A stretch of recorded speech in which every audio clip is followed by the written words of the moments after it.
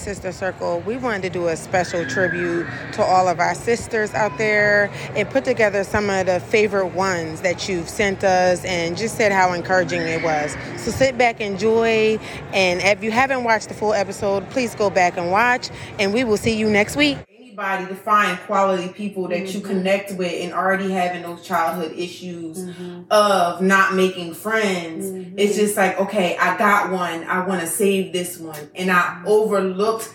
And it doesn't necessarily mean that somebody's a bad person. They can be absolutely amazing and the time could be off. Yeah. Wrong season. Yeah. I have had some friends that I've had when I was 4 years old, and then, things shift and it's a 10-year gap, and then we come back and it's just like, now we fit because we're in our season. Yeah, that's good. But without being able to realize that I had to work on myself. One day I'm just around the house doing my thing, and I'm reminded of an event that happened 30 plus years ago that was really traumatic for me.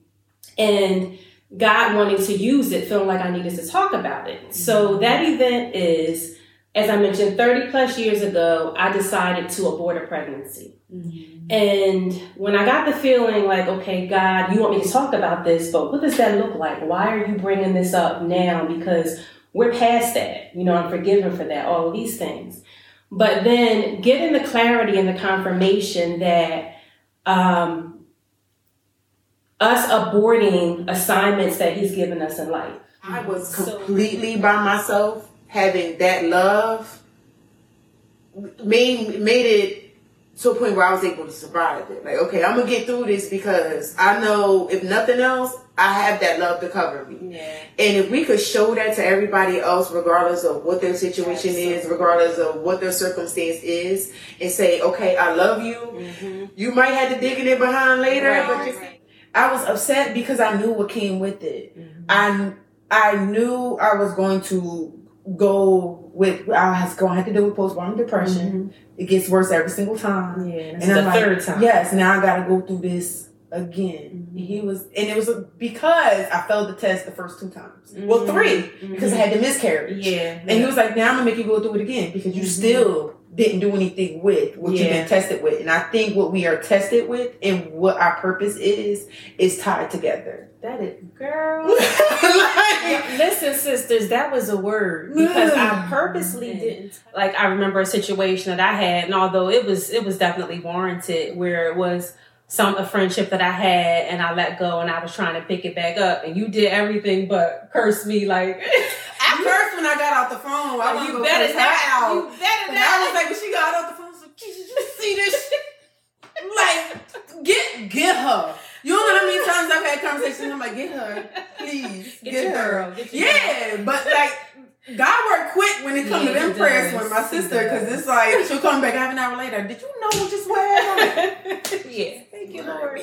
Yeah, but it's because of your heart, those heartstrings. Like, things pulling on your heartstrings, and that trick of the enemy. And they know it. Yeah. And that's the thing that be pissing me off with you, because it's just like, people know your heart, so they know, but like, you need to go talk to Jesus and get away from my sister. She crazy, y'all. So yeah, I think that's the one thing, like, I kept hearing was my happiness came across fake. That's fake. Yeah. Okay. And this is like, this is who I am. Yeah, this is what you get. I'm glad you finally got to the point where it's, I am who I am, and not trying to shrink down to fit into someone else's opinion of who you are. Because this is genuinely who you are. And honestly, y'all, if she wasn't my sister, I wouldn't believe it either. But like, she is. She's just genuinely, and it's not a lie. It's who God created you to be. But she is genuinely this happy, bubbly, like, person.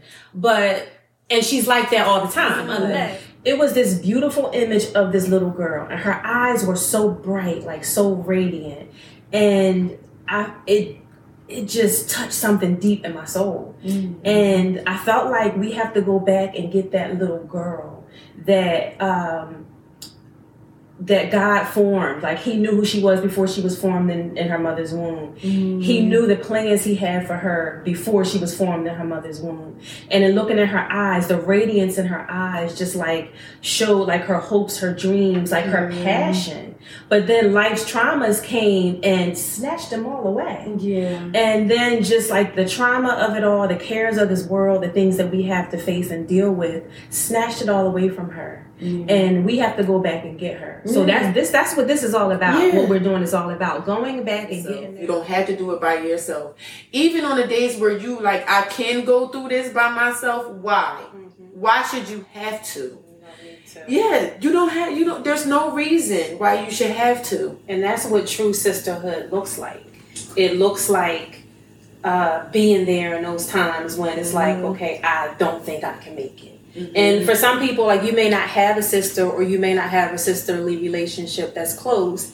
And if you can't cultivate that to get to the point where we've now are at, pray that God will bring you your person to step in, to fill in that gap, to be what you need in those times when you really need help.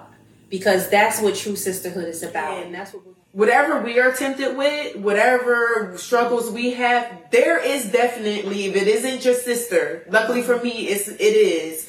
But if it isn't your sister, then there's another woman that is going through what you are going through, but you sit in silence with it because you're just the shame of being like, I can't be the only one dealing with this. I have, like, nobody else can possibly understand the struggle that I have. That some friendships are just for seasons. And because of the fact that we're so accustomed to, okay, this has been my friend for way back when, so it's my friend forever. Yeah. And knowing when to let those things go if it comes to a point where it's toxic, or it's hurting you, or it's hurting them, or you just no longer serve each other. Am I asleep that I'm going to lose, or is this worth me taking time away from my kids in order to have this? That automatically right there limited a lot of stuff that I did because it's not worth it over my kids. It's going to completely deplete me, and then I can't pour into my kids. So now it's just like, it does both of us a disservice. I'm out. Like, that's it. I'm not going. Thank God for my kids, because because they slowed you down, right? They slowed you down. You needed that. God knows what we need at all times. I was fussing. That first, I'm like, I'm pregnant.